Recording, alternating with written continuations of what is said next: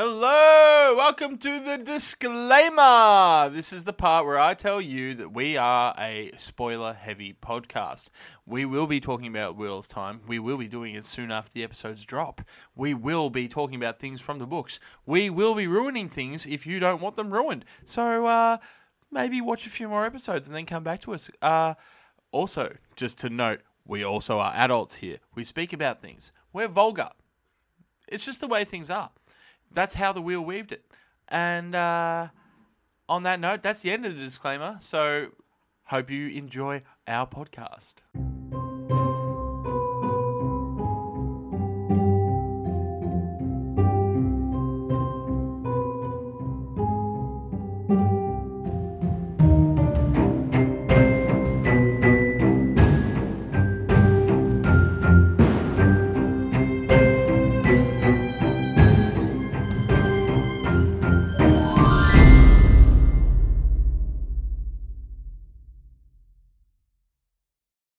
Hello and welcome back to Cloudy with a Chance of Ranting, presenting a Wheel of Time. So today I am back with the lovely Kika. I am Inazuka and we will be doing A Place of Safety. That is episode 3. Episode 3, A Place of Safety. Yes. Yes. How are you, Kika? Tired. Tired. It's been a big week. It's been a very big week. Yes. So, let's get right into it. How are you, though? I'm alright.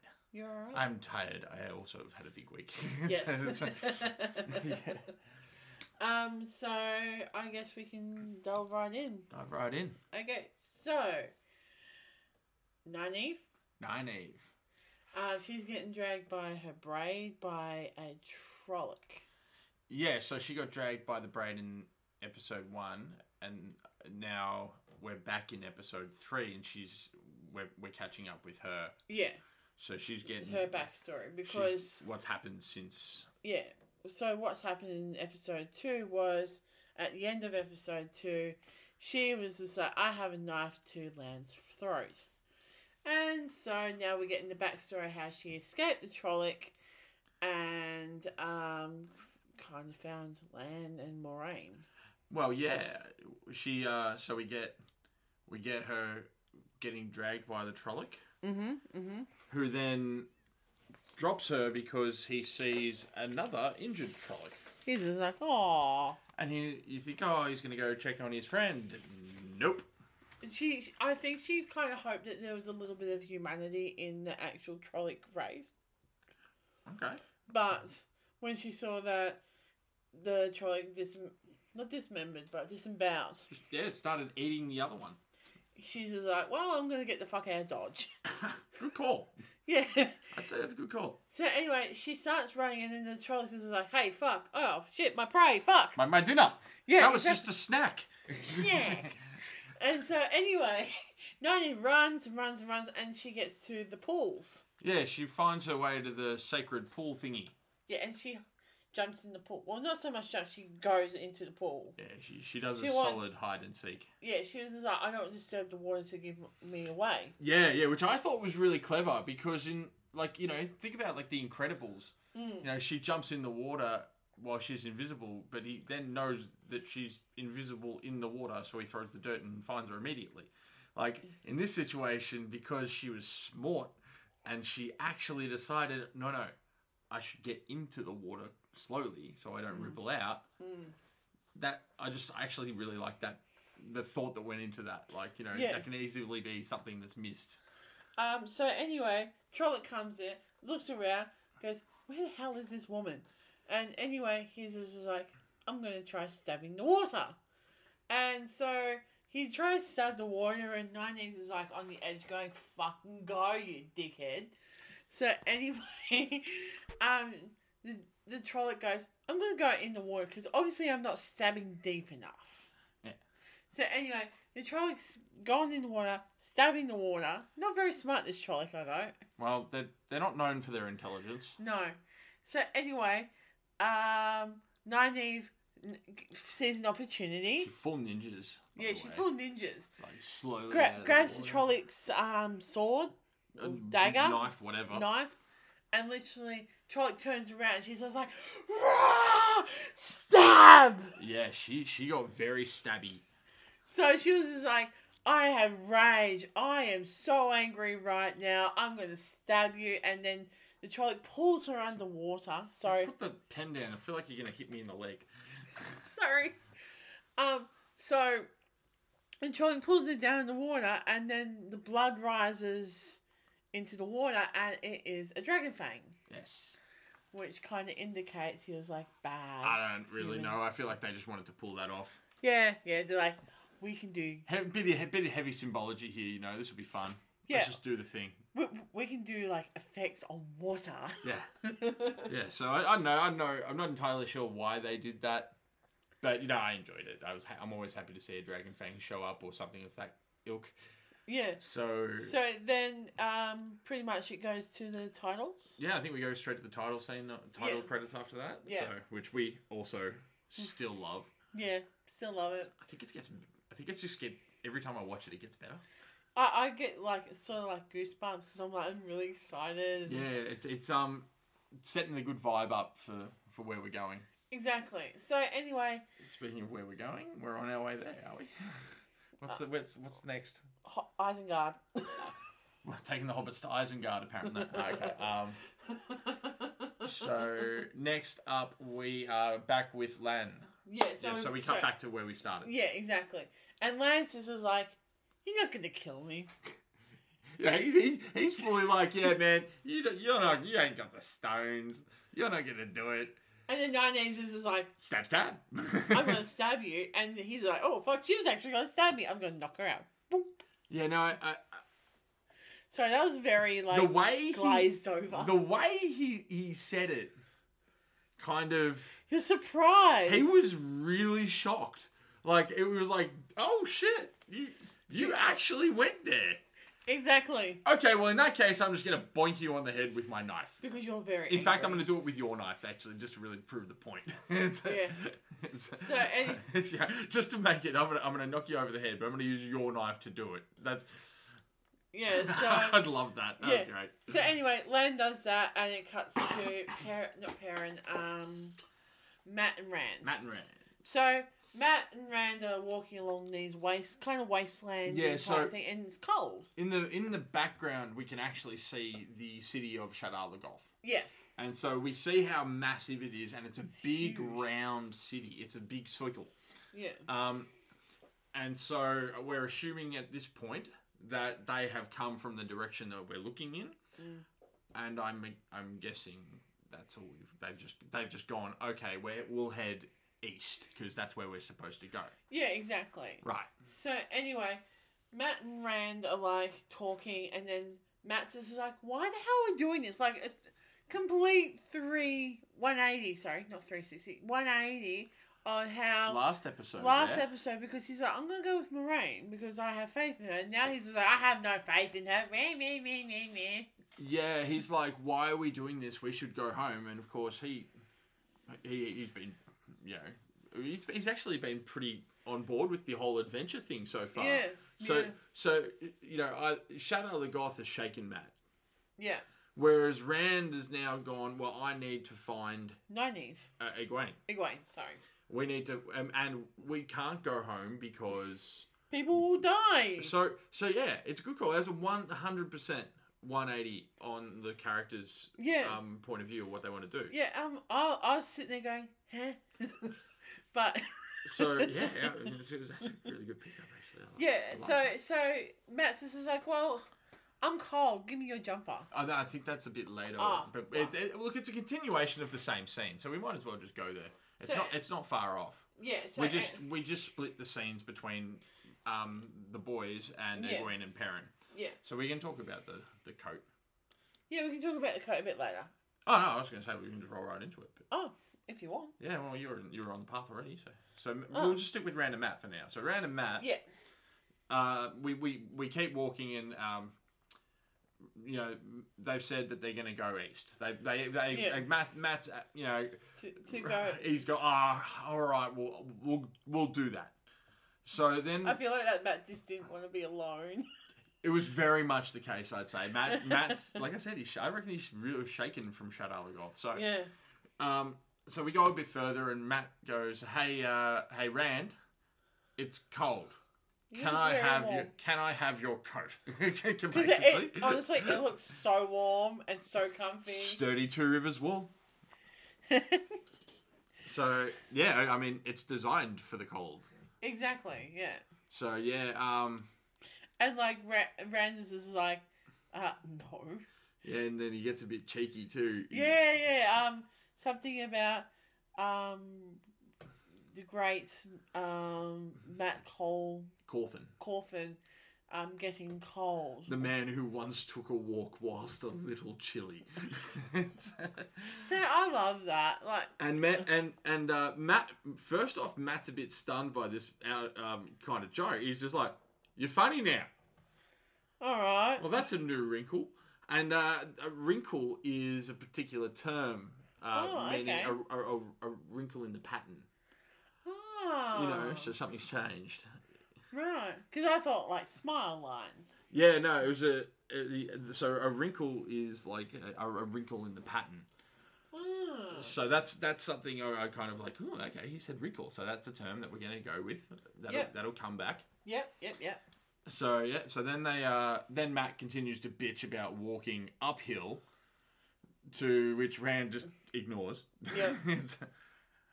And then we get to the top, and down there is like a port town. There is I think it's a mining town, I think. I just saw water and I was like, port town. Yeah, the ferry. They did mention a ferry boat actually. They did. So yeah, a bit of both. Bit of both. Let's go with both. Yeah. Yeah. Both. Both is good. Both is good. So we then have Rand and Matt. We cut away from Rand and Matt for a bit because they've reached destination. For now. Destination A, we'll call it. Yeah. I don't know the name of this town at the point, but oh, okay. I've forgotten it, so I'll remember it when we get back to it. Yeah. So then we go to.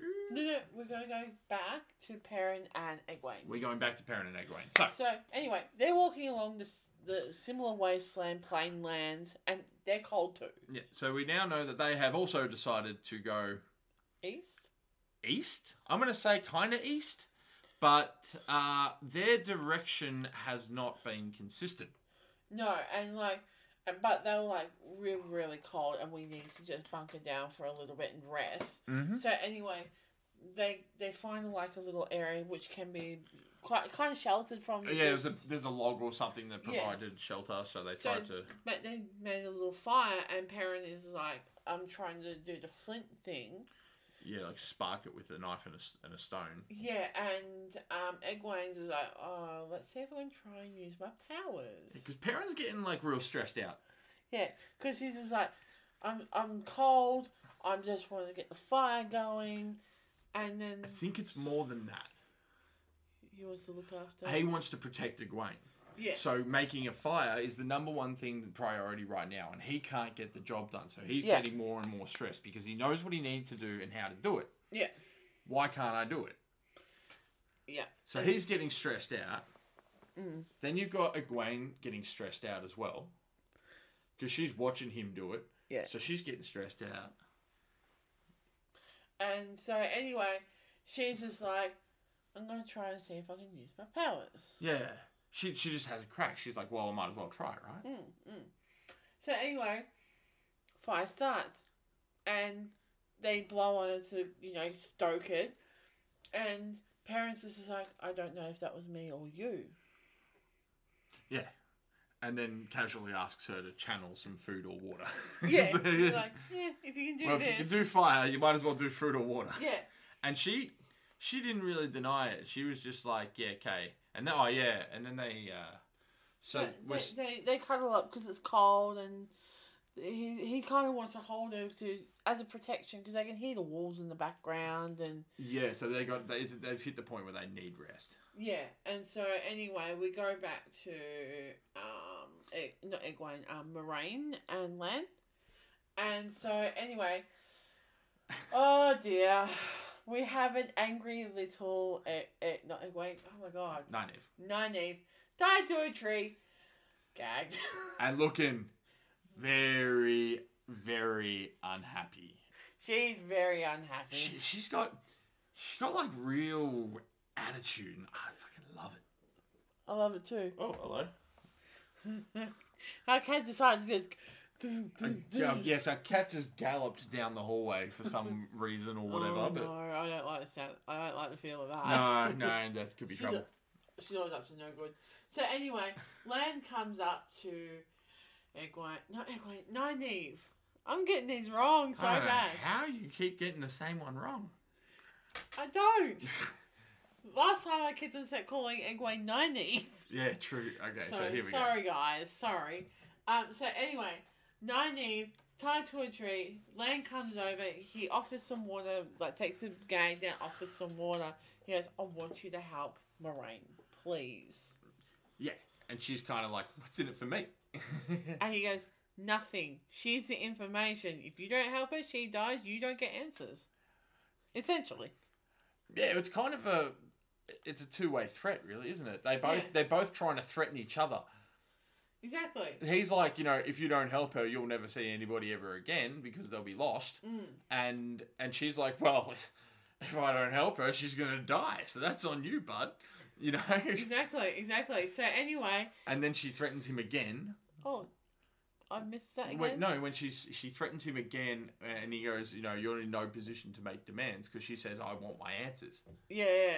And she said, it's not a demand, it's a threat. That's right. She straight up tells him. So anyway, Nynaeve is like he releases her from her binds. They made a deal. Yeah, and so she gets the herbs and all that kind of jazz to make a paste to help with Moraine's wound. So anyway, Lan's like watching her very carefully. She's just like, "Oh, we just like you don't have to like watch everything I do."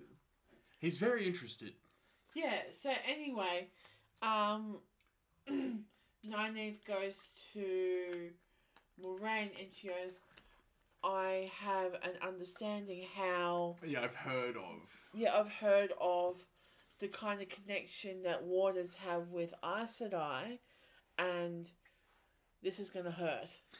Pretty much, and then she gets all gooey and squeezes all the pus and everything out. Yeah, and cleans the wound.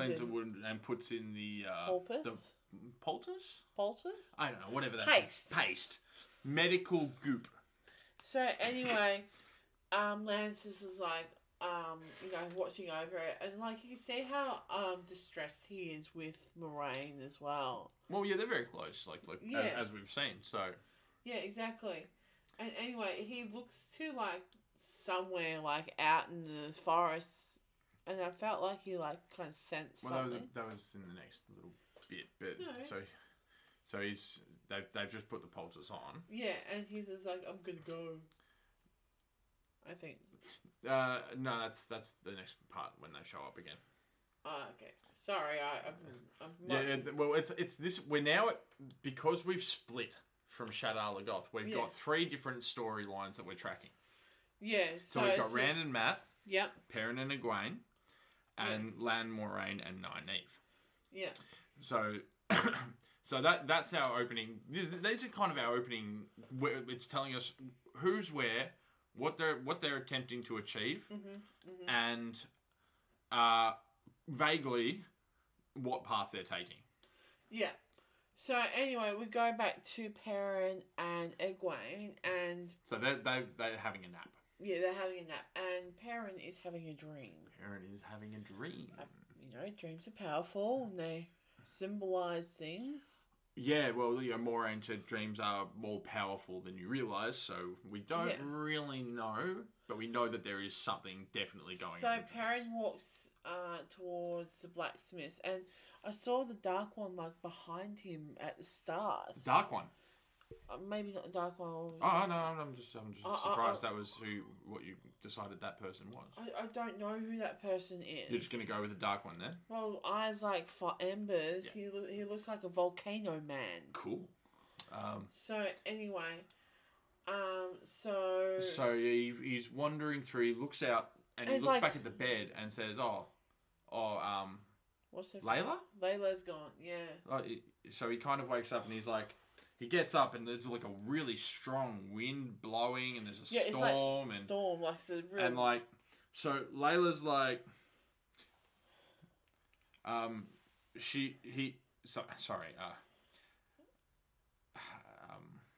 She's always in the blacksmiths, like day and night. She's like always there. So Perrin's waking up and walking around. He looks back at Layla, at where Layla would be sleeping, sees she's not there, so then proceeds into the forge.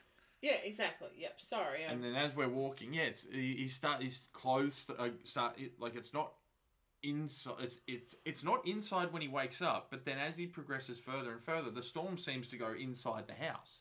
Yeah. Yeah. I'm not sure if he goes inside or if there's an open part of the forge or something that's supposed to allow that, but yeah, I remember his clothes are flapping around in the wind. And, you know, everything's kind of rattling and. And then anyway, he gets to the forge and he can see like his partner's legs there, and a wolf. And he sees Layla like sitting there with the wolf tearing at her guts. Yeah, he's om-nomming.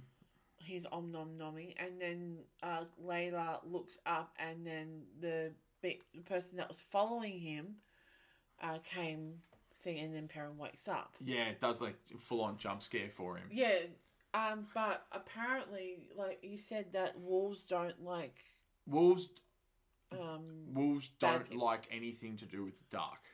Yeah. So, this scene absolutely 98.99% confirmed Layla is a dark friend. Yeah. Right? I still maintain that she had her hammer raised. I maintain that there was no reason for that. And now we see her in the dream world being nommed on by a wolf of all things. And then Flashy Coal Eyes, what's his name? We'll call him Volcano Man for now. I'm pretty sure I know who it is. I know I'll get the name wrong but yes, very, very interesting, that bit. I was super convinced when I saw it that she's a bad person. So anyway, Perrin wakes up because he gets the jump scare. Egwene is shaking him, and wolves are coming. Yeah, the wolves are close now. So anyway, they're like, shit, we're going to run. And the wolves chase them. And they're like, oh God, what's happening? And then they keep getting chased by these wolves. And then when they get on the right path, the wolves are just like, well, we're going to stop now. Yeah, like, so the wolves catch them. And then, like, almost like they're playing a game, just let them, don't actually do anything. They're just like, we've been chasing you for days. It's been fun. We were just doing it for fun. You know, it wasn't like, you know, they weren't. It was almost like they weren't hunting. Exactly. So anyway, we get to we're going to go the same kind of points with. Yeah, we'll try and match up. Yeah. Yeah. So anyway, we'll go back to Rand and So yeah, Perrin and Matt. So Perrin and Egwene, they're just out and the wolves have stopped. That's where we're going to leave it. Yeah, we're going to leave it there. We'll pick up a bit later with yeah. So anyway, Matt and Rand walk to this town and they see a guy in a cage that's obviously very dead. Very dead. Very dead. Yep, man in cage is dead. There are arrows sticking out of him. It is not a healthy lifestyle for him right now. And they're like, well, this is kind of a warm welcome. Jeez, all right. So anyway, they walk through this town and they're like looking around, and next thing they hear is a cheer. Hey! And they go, oh, that must be the pub. So they go into the pub. They go into the pub. And they go to... As they... Sorry, yeah, no, go. No, you go. So anyway, they walk into the pub and the barmaid goes, oh, welcome strangers. And yeah, hello, gents, you know, something like that. Yeah, and they make their way to the bar, and they Rand goes, hey, have you seen these people? Yeah, he's after ask if anyone else has come in. She says no. you and the Glee Man. Yeah. And then in comes the Glee Man. Yes. But we do have a quick exchange between the barmaid and Rand and Matt where they actually say we've only got enough for food, not drink. Yeah. You know, we're not here to drink. We're here for food and potentially lodging. Yes. So anyway, the Glee Man starts singing this song, and it's eerie. I find it eerie, but it's beautiful. Like who sings? His name, I don't know if he actually did the singing. Alexandre? Oh, he's French. Or French history, French family or something like that. They look like French names. So anyway, his voice, I love his voice. It's gravelly and... Yeah, like kind of like grunge. Oh, there we go. The name is Breen Spring. There we go. Breen Spring. So we're in Breen Spring now, and we're in the Four Kings in Breen Springs. So the Four Kings is a well-known location in the books. I did pick up that this was Four Kings because when they walk into the bar, there are four totem poles. Yeah. So I was like, I see that. Hello there. So that was good. Okay, so we also got to touch on Tom. Yeah, and the music was really... I love this kind of music, but right. It was kind of eerie and sad and, just how it was portrayed and, it was made the whole room somber. Yes. So, and then the bar mistress, I keep forgetting her name. Her name's Dana. Dana's like, are we going to sit around here sad or are we going to have another round? And everyone's like, yay! Yeah. Yeah, so the song is called The Man Who Can't Forget. I am pretty damn certain that it's a reference directly for the dragon. Reborn. No. The dragon. The dragon. The first one. The Man Who Can't Forget, because he did some nasty stuff to all of his peeps. He kind of killed everybody, so... Yeah. There's that. I do feel like there is a deeper meaning to the song, which I won't go into. That's some long-term stuff, guys. But yes. I know I said that there will be spoilers, but I'm not going to try. I don't want to spoil everything. Yeah, exactly. It's more of if it's relevant to the current, what we're saying and what we're looking at, and I might hint at a few things, but I'm not going to outright drop it. Oh God, no. So anyway, Gleeman or Tom. The Gleeman, whose name is Tom. Yeah. He goes, money for the Gleeman or... Donation for the Gleeman? Donation for the Gleeman. And, I don't think he was very gleeful with these songs, so... Yeah, well, Matt actually says, no, I'm too depressed for donations or something like that. Exactly. And then he, pulls out his coin purse and he's just like, huh? And, it's just you can't trust anyone around here, and points to the beggar man who's in... looking in the background going, I just stole that bloke's wallet, so where did it go? And and then Tom was just like, donation for the Glee Man. Plus the fee. Plus the life lesson. Plus the fee for the life lesson. And Matt's is like, expensive life lesson. Yeah, Rand got pretty uppity too, so... Yeah. So anyway, they were eating their soup because Dana placed it down, and yeah. So they Tom left them with Matt's wallet, and they sat down to have their soup basically. And anyway, they're like, we need to find some lodgings, and let's see what we can do to see if we can get a free room or work for it. Yeah. So anyway, they go to Dana, and Dana's in the kitchen. If I ever find out what's in that soup, I will probably barf. Yeah, well, I mean, that was a pig's leg, so... There's a pig's trotter, some leftover beer, leftover vegetables that were on the plate. She just was throwing stuff in there like it was going out of fashion. She wasn't... And she either knew exactly what she was doing or didn't care. It was one of the two. I don't know if it was a soup or it was just I feel like it was probably just going to end up being like a stew or something like that. Oh. But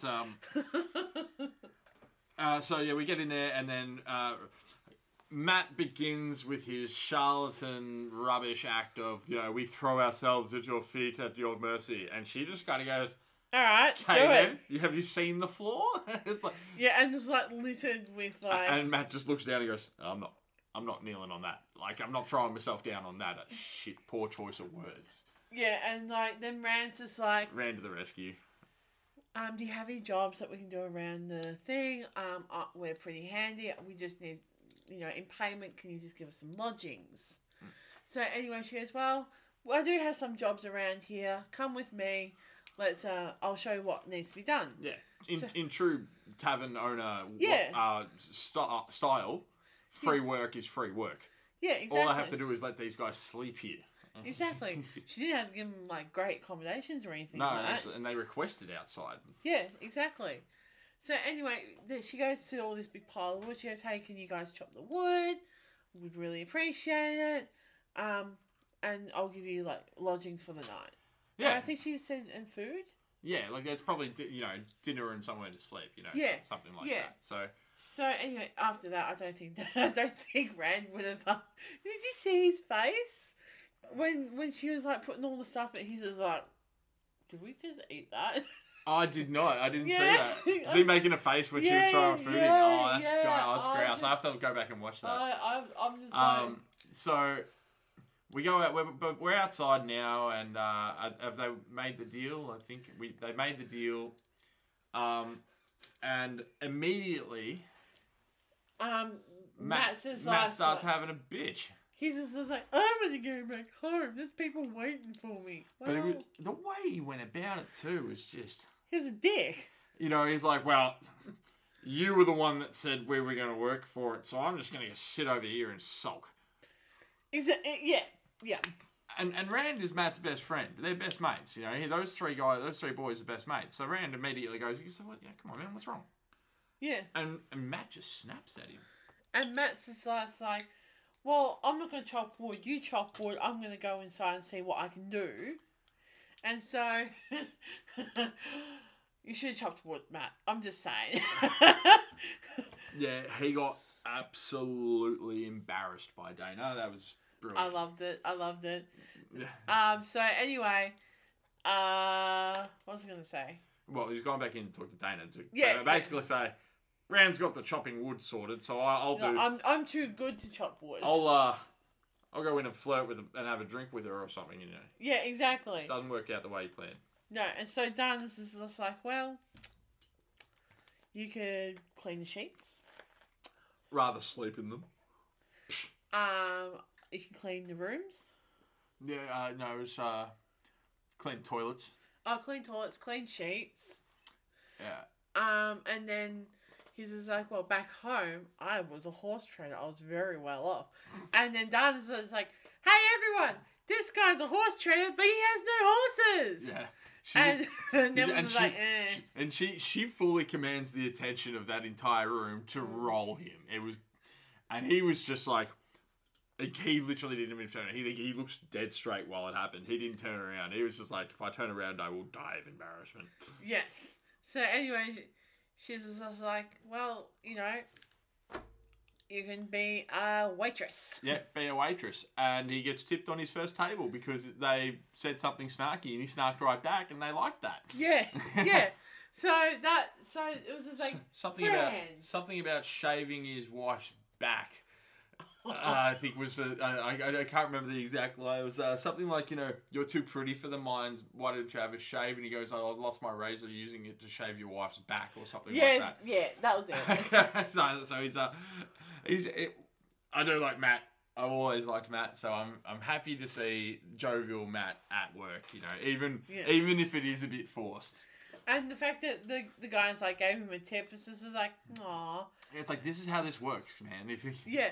So anyway, Dana's just like, if you keep doing that, you can get your way back home with the ferry. Yeah. And then, but she goes, but you will have to wait a lot of tables because, you and Randall have to could go together. And he's just like, no, I'm just going to go by myself. Yeah. Which is bit of a bitch move. Yeah, he's really a sourpuss at this point, Matt. Yeah. He's been a real...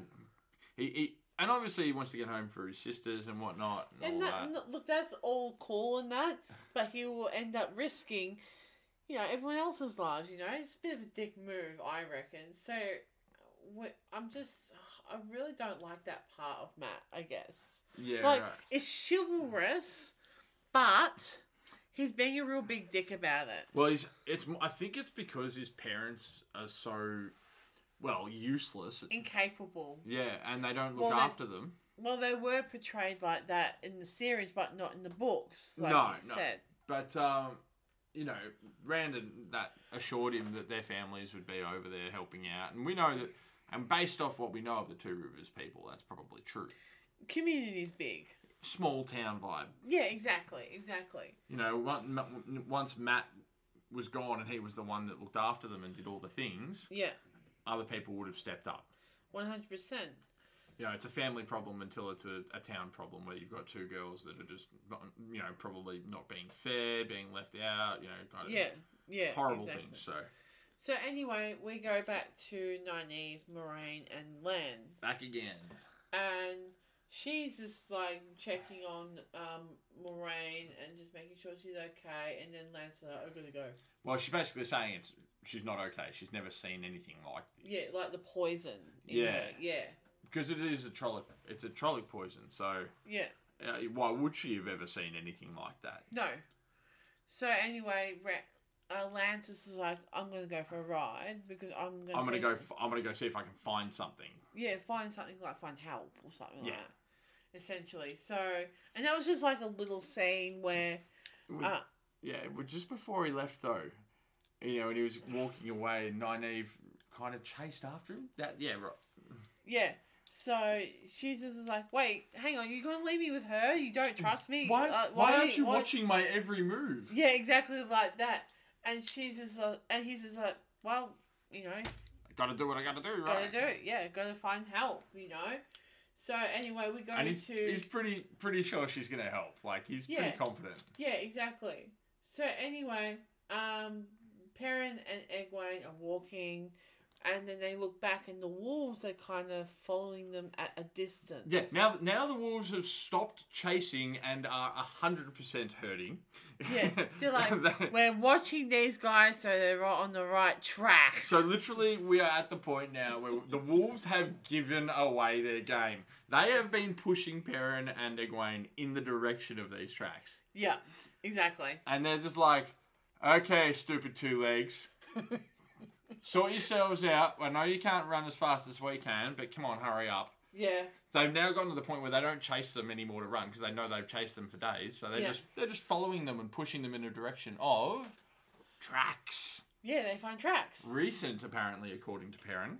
Yeah, well, apparently Two Rivers people are really good trackers. It would be a thing because did we discuss this last time that they basically all grew up foraging from the land. Yeah, hunters and gatherers. Hunters and gatherers. Yeah. They were farmers first and foremost, but you try not to eat your own stock all the time. Yeah. So they go hunting for rabbits and boids and all kinds of things like that. Deer.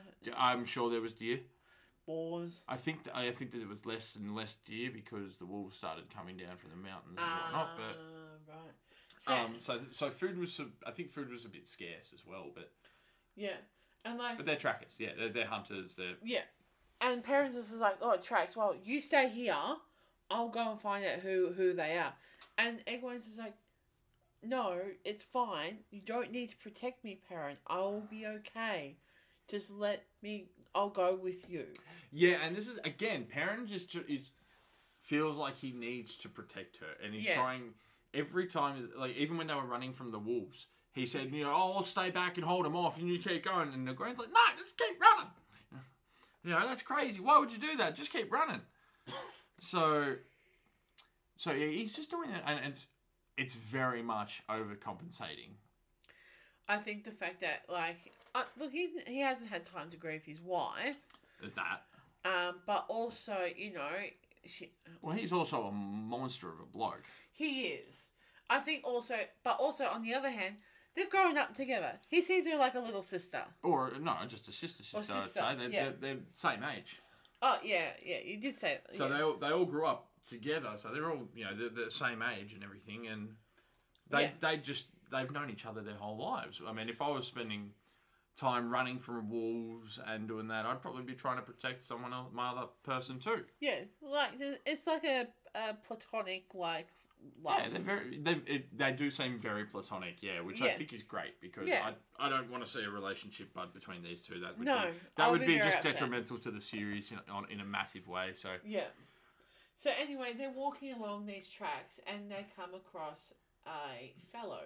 The creepy people. Yeah, there's like a group. There's one fellow, then a group of people were behind him, and they're like, "Do you know the sound? The song. The song."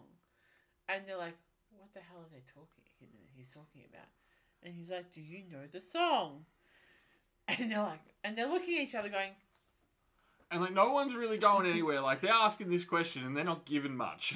So anyway, the dude goes. What he said was,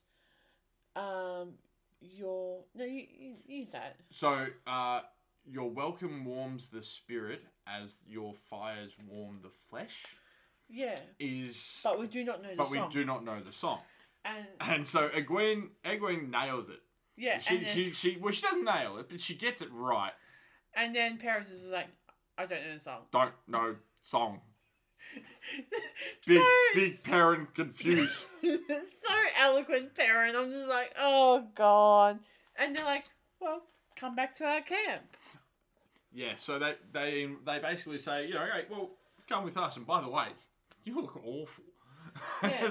And so they're sitting in this camp and they give them big warm blankets and some warm food, which is so nice. Yeah, so these guys are the Tinkers. Oh, okay. I don't know who Tinkers are. Are they like gypsies or nomads or something like that? They are the seekers of the song. Oh my god, why? They follow the way of the leaf. So these guys are pacifists. Vague. I'm just going to say vague. These guys are the Tinkers. They have a bunch of names. Basically, they are nomadic people. They travel around in their wagons. Wagons. They have big puppers. Oh, yeah, they have many. They are very, very friendly dog people. And they practice what is called the way of the leaf. Look, I'm just not going to go into that, but we meet kind of our main little group of Tinkers, and the young man there is Aram. We'll be seeing more of him. And then the older woman is Ila. So Reen and Ila, I think Reen and Ila. And now they're this family will in the books they do feature quite a bit. Oh, cool! I'd like to see them again. The Tinkers have a fascinating history, as do most. So everything is really steeped in lore. You've got to accept that there's just a lot of backstory to everything. Yeah. So the Tinkers are brightly coloured. They love playing music and dancing, and they come to people's villages. Pretty much like gypsies. And fix stuff. Yeah, a bit like gypsies. But like Aram says, we're Tinkers, we steal your gold and children. They get blamed for everything because they're not the community. They're not locals, so they get blamed. So they're and Reen says, are poorly earned, But the children one is because people run away to join the Tinkers, like joining the circus. Oh, right. So people run away to join the Tinkers. So it's kind of a thing. Oh, because they're such wonderful people. They're cool people. They're pacifists. They travel around. They're fix things. They're nice. Mm. And they do tend to try to convince people to practice the way of the leaf. Oh, right. And in this initial meeting in the books, they did exactly that. Oh, right. They said, to Perrin, what's with that axe? And he's like, need protection. And they're like, we don't believe that. If the wheel wills, it's your time to fall. So the way of the leaf is when it's autumn and it's time for the leaf to fall, it's just its time. Oh, that's really cool concept, I guess. Yeah, well, that's a basic idea of who the Tinkers are. So they're good people. We like the Tinkers. Okay. So next we've got back to Rand and chopping wood. So Rand and he's chopped quite a bit of wood. Yeah, like Been a busy boy. enough for the winter and then some apparently. And then some. And Dan's just like, oh, you know you can stop, right? Yeah, I let Matt off an hour ago. Yeah, exactly. And he's just like, I can stop if you want me to, but I can keep working if you want me to. I can do this whole pile of wood if you want. And Dan's like, no, let me take you to your lodgings. Yeah. And so, Dana goes, look, you should be pretty safe here. It's pretty warm. You know, you won't be heard. It's you know, the door's pretty solid. Yeah, and you know, when you and Matt want to get down and dirty, no one will hear. That's right. And then Rand is like, oh no, we're not like that. Yeah, and I gotta say I really love this interaction though, because she was just like, you know, that's cool. You guys do you. I don't really care. And and Rand's just like, not with Matt. Like he doesn't. He just says, you know, well, me and Matt aren't a thing. He didn't go like, oh, you know, I'm not like that. He just said, well, no, me and Matt aren't together. Yeah. And then she's like, oh, you know, it's none of my business. And he goes, oh no, if I wanted a man, I could do better than Matt.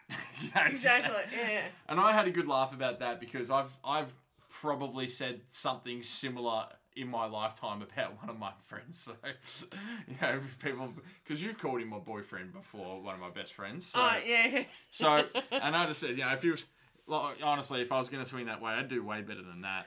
Yeah. You know who you are. Yeah, if you're hearing this, you know who you are. So anyway, Dana's is like, here, have a drink, and then she goes, well, I'm going to get back to work, and Rand is like, well, why don't you have a drink with me? Yeah. He's being nice. He's like, come and have a drink with me. Well, you know, I'll have a drink with you. Yeah, I'd rather have a drink with you than with Matt at this point. Well, yeah, because Matt's being... Because Matt's being a bloody sook, yeah. Sook. So anyway, they're like, all right. He's just like, all right. Sorry, she's like, all right, yep, sure, why not? And then we cut to... Land on a mountain. He's on a mountain, and in the distance, he can see red tents. Red tents, yes, we see red. Was it one big red tent? Or, I don't know. He saw red tents. Yeah. And so, anyway, he goes, that's good. Good, yes. Red tents are good. White tents are bad. Yeah.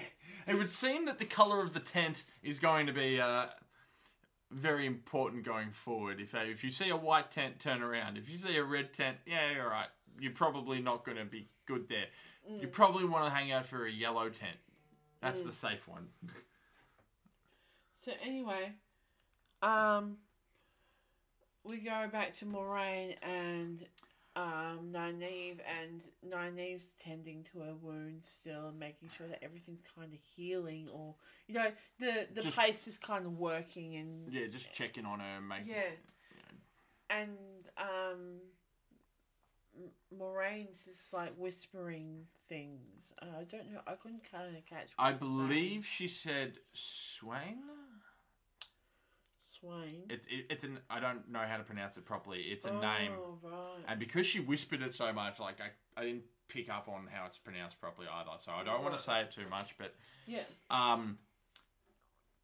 They you know, they know each other. It's an old relationship.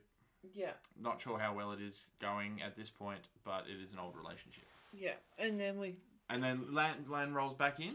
Yeah, and he's kind of like, you know, I found what we're looking for. Yeah, can we move her basically? I think. Yeah, pretty much, and I think that they pack up and yeah.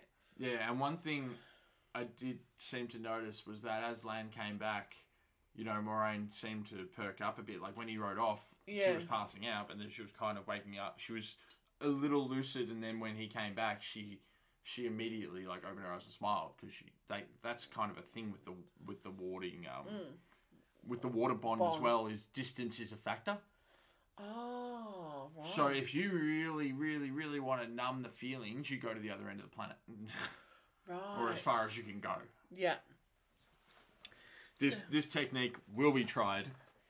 It may be effective, it may not be effective. Yes. Varying levels. So anyway, we go back to the Breen Spring. Breen Spring, and Matt's standing there staring at the dead body In the cage. And we're like, what are you going to do? No, we know what you're going to do. So he had every intention to rob the dead man. Yes. And that's not okay. I feel it's not okay. It's a dignity thing. I've been strung up for weeks at this point. I think we're well past a dignity thing. But Matt is a desperate man. Yeah, so anyway, he starts staring at him, and then next thing is the Glee man, Tom, kind of goes, what are you doing there, boy? Yeah. And Matt kind of jumps out of his skin, and he's just like, what are you doing, old man? Yeah, immediately pulls his dagger. Yeah. And Tom had 2 daggers. Because he slipped it out of his sleeve, which is a classic Tom move. Tom loves a bit of showmanship, so of course whenever he produces a knife, it's with a flourish. Of course. It's well recorded.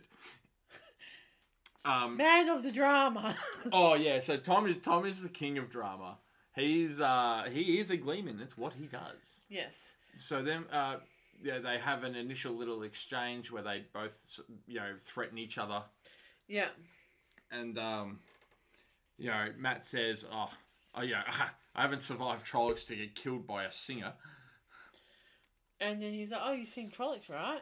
Yeah, Tom was like, how has someone from the Two Rivers seen a Trolloc? And Matt's is like, what the fuck? How do you know where I am? Or who I am? Where I'm from, yeah. Yeah, sorry, I can't talk. Yeah. And,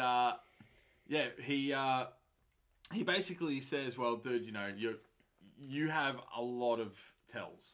Mm-hmm. Your clothing, your accent, your attitude, your stubbornness, your asinine attitude, and your insane stubbornness. And Matt kind of goes, fair enough. Yeah. If you know, you know. And then Gleeman's is like, so what are you doing here?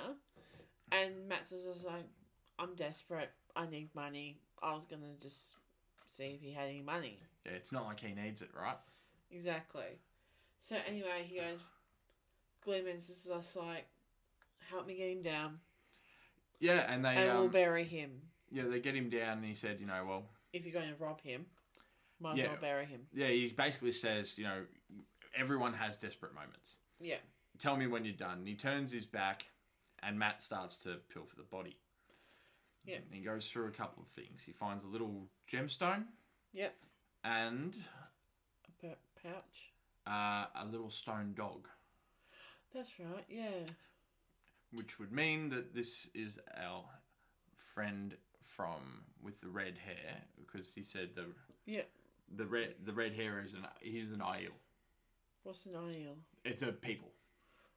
Like a race. Yeah, no, it's a race, a culture. They're a people. They live. They don't live on the same side of the mountains as everybody else. They live on this other side in a place called the Aiel Waste. Oh right, okay. So seeing one on this side of the mountains is rare, and that's just as much as Tom says.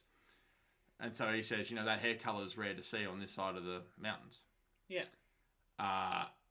So we get Matt apologising to the Aiel, and he says, I'm sorry for doing this, but I have people that need me. Yeah. So once again, Matt is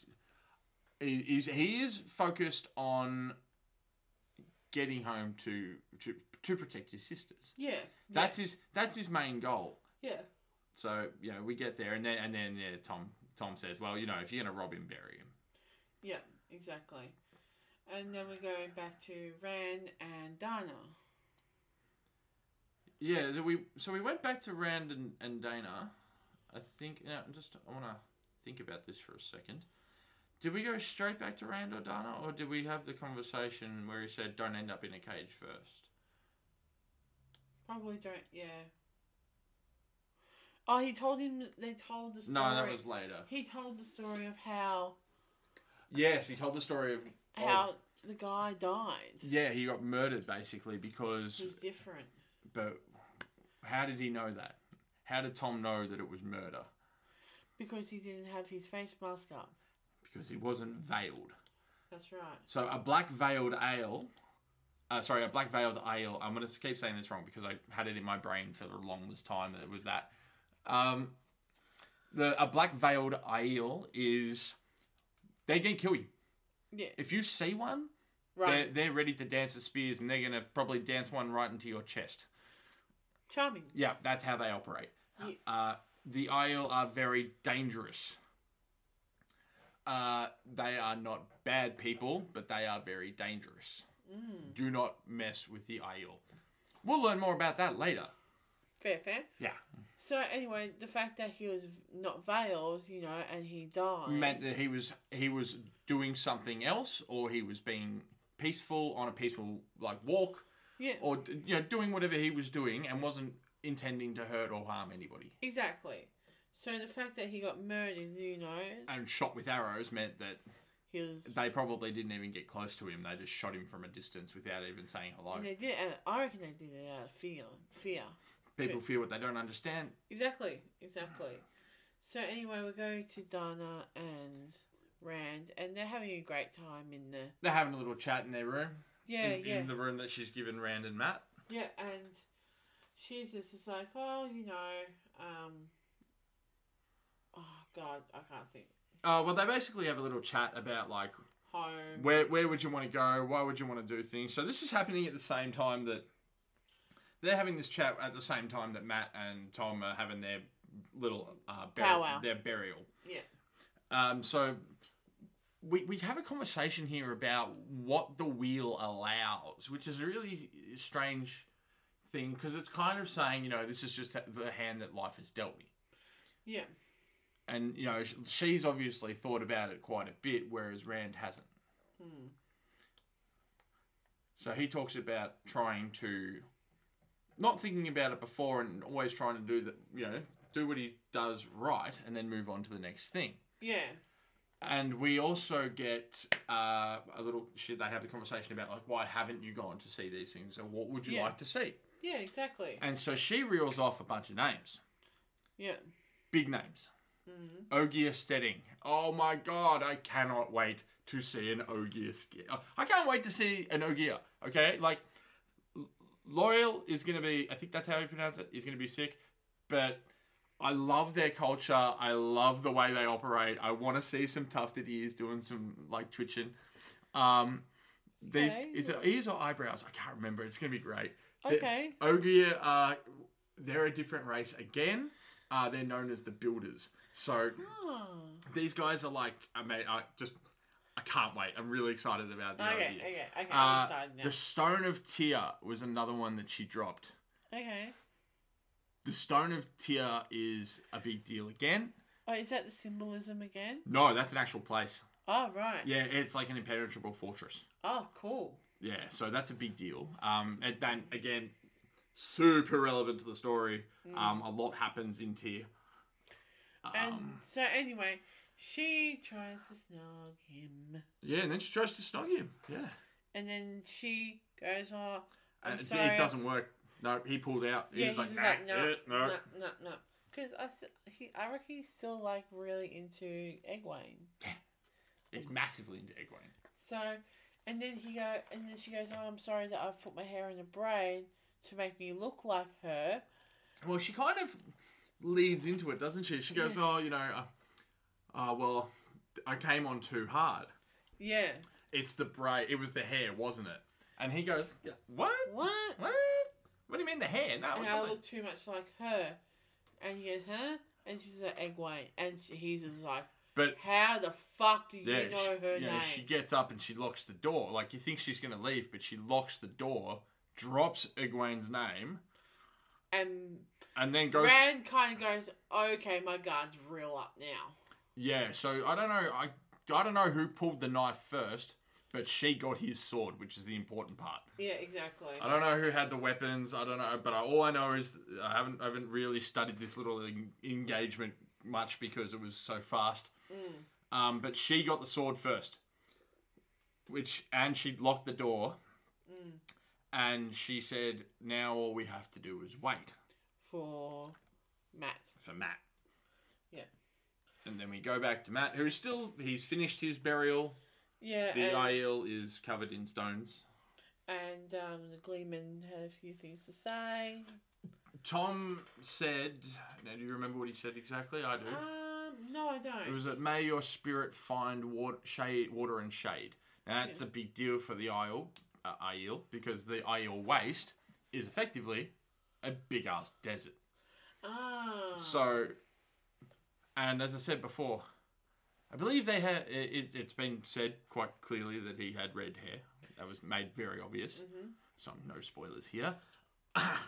Rangers in the desert. So, you can't call them Rangers. Redheads in the desert is not a good plan. I know fair. I know many redheads. They do not like the sun. There is a reason these guys cover themselves up in tons of cloth. You know, it's just. It's like sun. Yeah, it's like it's hot, but I can't cover up. I have to cover everything, or else I'll burn. So redheads in the desert is just I feel like it was a bad cultural move for these guys. So anyway, they're like, well, now that he's buried and everything, Matt's just like, yeah, they introduce can I themselves. have my pouch back? Yeah. And he's like, the Gleeman's is like, all right. Sure. Yep. Okay. Fine. Well, we know each other now, so I'll give it back. So anyway, it goes back to. Well, Matt had already nicked it back off him though. No. Did you miss that? Did you? Yeah, I did. Yeah, he said. He goes, oh well, can I have my money back then? And he goes, yeah, all right. And he goes to reach into his pocket, and it's not there. And Matt goes, jingle, jingle. Oh. And he goes, oh yeah, well I see you've deprived me the pleasure, kind of thing. Yeah. And he says, Matt, don't end up in a cage one day, you silly bastard. Yeah. Yeah. And Matt decides, well, that's been a lovely evening of burying a random person, so I better go and see. I will probably go back and get some sleep. Yeah. So meanwhile, Rand is still in the room. And it's pretty much like a person being cornered, really. Yeah, he's fight or flight. Yeah, and he's just like in full flight mode now. He tried the fighting, it didn't work. He lost the sword. Yes. And he's in full flight mode. So anyway, she's just like, I locked the door. The door is reinforced. It's made of ironwood, so it's like really strong. And Rand is just like, well, I'm a big boy. I might as well try it, right? And after the fourth go? No, 3 or 4 goes. He breaks the door, and Dance is like, what the hell? Now, again, I'm reasonably confident that when he took down that door, he didn't break the door. He broke the edges of what was around the door. So, also, that door was supposed to stop 3 men who were, like, if there was 3 of them doing it, they shouldn't have been able to do that. Right. She says as much. Isn't that strange? Yeah. It's like your superpowers. Yeah, it's weird. I don't know. Anyway, he's running through town. She's running through town. Yeah. And then Rand runs into Matt, who's just casually strolling back after having his lovely evening. With the Gleeman. And runs into Matt and goes, Rand hits him in the street and goes, run! And Matt's like, what have you done? He goes, who cares? She's got my sword. He goes, who? Yeah, he's like, oh, shit. So they just take off. They're like, yeah, nah, none of that. Let's get the flip out of here. So anyway, Dana catches up with them. Oh, it's her town. She knows the back roads. Yeah. And she's like, I'm here to take you to the Dark One. She is a self-confessed dark friend. Yeah. She ain't no friend. She's a fiend.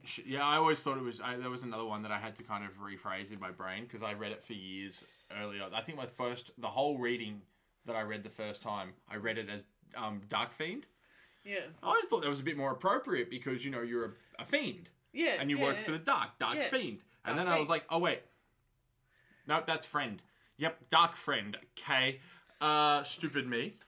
So anyway, she self-confesses. She name drops Ishmael. Ishmael? Ishmael, yeah. And he is one of the Forsaken. And then she's just like, and he's coming. No. She called her an eyeless. So she called her Fade. Oh, right, okay. So she's somehow she has called a Fade in the time it's taken for them to arrive in the morning and get to this point in the evening. I do not know how this works. I'm assuming there's like a dream thing that they could do. I don't actually get it. Telepathic. There's some. Well, the dark one does a lot of work in people's brains. So yeah, it could be such a thing as like the Pigeon. carrion eaters are the eyes of the dark one. So I was going to say carrier pigeon. Carrier pigeon, no, carrion eaters. So anyway, she's just like, I'm going to take you there, and she's rambling on about like the wheel, and that's really important about our conversation before. She spent a lot of time thinking about this, and there's a reason for that, because she thinks the best way to stop all the suffering in the world is to take her to the is to break the wheel. Yeah, stop everything. Well, that's it's kind of like well, maybe we should just like blow up the world. That'll just solve all of its problems. This is the world. So she's ranting and raving and giving them life lessons about how good the Dark One is and how bad the Aes Sedai are. The next minute, dagger goes through her throat. Yeah, she did. She is 100% dead. A dagger has flown right out of nowhere and hit her square in the back of the neck and come out the front of her throat. She is very dead. D-E-D dead. D-E-D dead. And we look to the distance and there is the Gleeman. Once again, Tom has showed up, flourished a knife, and gone Colablamo. The boys freak out. And they're like, and he's just like, guys, run. Yeah, he was like, did you not just listen to what she said? Run. But she's a dark friend. Don't worry about killing her. She's a dark friend. Just get out of here. Yeah. And they meet Rand, who doesn't know Tom apart from his first encounter with him, where they got robbed. Yeah. Goes, we're not going anywhere with you. You're an asshole. And Matt's just like, nah. Matt goes, well, which way are you going? He goes, east and fast. And he goes, well, we'll go with you. Well, in a strange turn of events, Matt's just decided the best place to be is not here. So east is good. Anything is good, but east is good because that's the way Rand wanted to go anyway. Matt would have gone anywhere. Yeah. I feel. Matt would have, if he had said any direction, he would have gone, yep, done, I'm out. Yeah. But Rand wanted to go east, so that works well for both of them. Exactly. And so, anyway... So she bleeds out into the ground, into the little pool of water. Yeah, and Rand picks up his sword.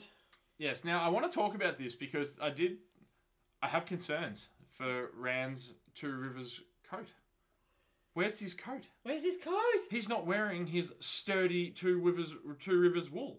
Oh, that's just... No, so, that's not on. No, I'm worried for the coat. I'm hoping... that it is a continuity error and they'll fix it, but also I don't want that because well, we'll have to wait for episode 4, won't that we? means you're a terrible. You've really mucked up. There is a continuity person on most productions, and so if you're, I'm just hoping that this is an intentional move. I suspect it will be. Yeah. I feel like we will be passing a farm at some point where new clothes will be gained. Right. Or I could be completely wrong and. That won't happen at all, and we'll just go somewhere else and buy a coat. I don't know. But it would be the same. Well, I mean, there is a very minor character that appears in this location, and then she shows back up later, and then she's kind of like a meh. So anyway, we go back to Moraine and Lan and Nynaeve, and they've been travelling southwest. They've been travelling for, I quote, 3.5 hours. And Nynaeve's getting like why are we traveling so long in this direction? Yeah, well, why are we even going this way? Because Neck minute. Aes Sedai show up. Now, yes, One, count them. 4. 2, 3, 4. 4 have shown up in clear sight. Yeah. So we've got 2 reds, 2 greens. And so, anyway, Lance is like, hey, Moraine, we need you. And Moraine kind of becomes a bit more conscious. Yeah, she kind of builds up her strength to try and interact. I would be guessing that she embraced the true source, the one power. That would be that does assist you in that kind of thing. So anyway, she goes. The red Aes Sedai goes. Moraine Aes Sedai. No, Sedai. Moraine Sedai. Yep. Yeah. And then Moraine says is like Leandrin. Leandrine Aes Sedai. Sorry, Sedai. Aes Sedai is like, the full. Yeah, but Sedai is an honorific thing. Yeah, I think they do call each other. Their full thing is like Moraine Aes Sedai. So anyway, Moraine is like feeling like really like crap, and then this. I was gonna say bitch, but this woman. Why is she a bitch? I just feel like she has she's cocky. Well, she is the woman from the opening scene. Yes. Who said the like, powers? I have found the dragon reborn. Your mission, you don't have a mission anymore. She doesn't know what her mission is. Oh, well. They don't talk about it, but Reds hunt men. That's what they do. So she's obviously like, I have done my job. Exactly. I've got one that's calling himself the Dragon Reborn. Yeah, and she's pretty smug. She's pretty smug. Yeah, she's just like, I'm pretty proud of myself as well. So anyway, out comes this carriage with like a whole group of people, and there's this guy at the first scene of Wheel of Time in the cage. So yes, this is a new character. This is a new person in a cage. His name is Logain. So anyway, we'll see. Look, I'm not even going to speak about Logain.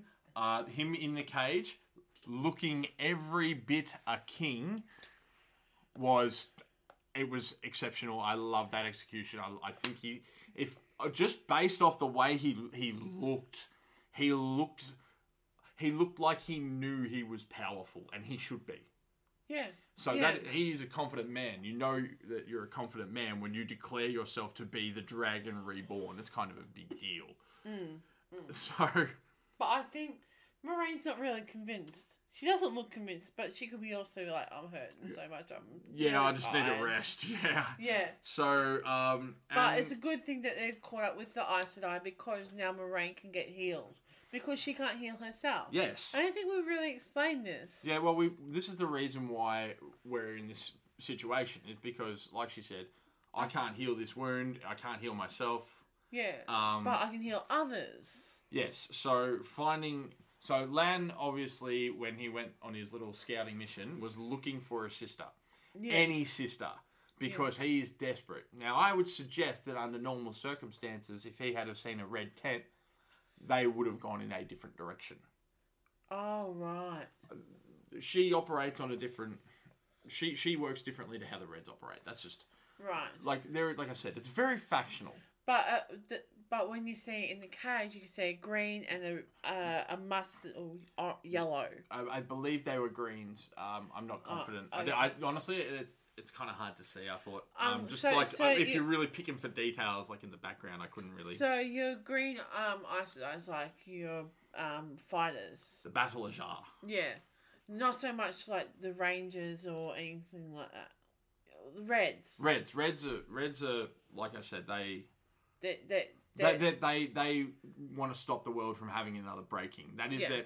So they're that's their mission. Yeah, what's that word? It's not magnum opus. Like their main mission in life, like the prime directive, if you will. Prime directive. Their prime directive for the Reds is to stop the world from breaking again. I believe the Greens' prime directive is to prepare for the final battle. Yeah. Tarman Gaidon. I think that's how, again, I'm making that one up because no one said it yet, so I'm just going to roll with that. And the Blues' prime directive is the cause. I think it doesn't work the same way for every Ajar. Yeah, but every Ajar has their prime directive. Effectively, yeah. Like there's a kind of if you choose your Ajar. I will be green. Green. So you don't directly choose. I think you have to like nominate to the people who run the Ajar, and then they basically accept anybody that wants to choose their. Well, I'll be green. Yeah. So the greens are they're pretty badass. I'm down to fight. Yeah, and fuck apparently, which greens are apparently very good at. And that kind of finishes off the actual episode. So that is episode 3, A Place of Safety, which we now know is a freaking lie if you're Matt and Rand. Yeah. Apparently, but if you're Egwene and Perrin, things are all good. Exactly. So, next episode is called The Dragon Reborn. So, I'm very excited because we might find out who the actual Dragon Reborn is. Yeah, I would be surprised if they dropped it this early, but okay. I would believe it's a bit more about the false dragon. Or all the false Dragon Reborns. Well, obviously, we've got one just rolled in a cage, so... Yeah.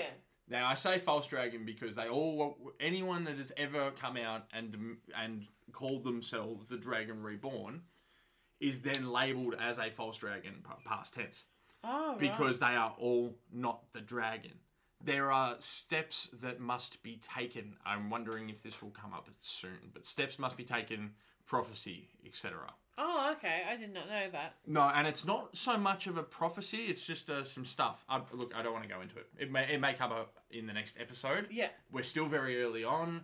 We don't want to ruin it for anyone. The name of this is called the Corinthian Cycle. Again, no one said it. Until people say it, I'm going to say it wrong or however I think it's pronounced, okay? So I'm just going to stop apologising when I'm attempting things that no one's actually said yet. So, on that note, it has been lovely doing another episode with you, dear. It's been lovely doing that episode with you, dear, and with you guys. And with all of you lovely listeners out there. Well, we will be back very soon for the Dragon Reborn episode.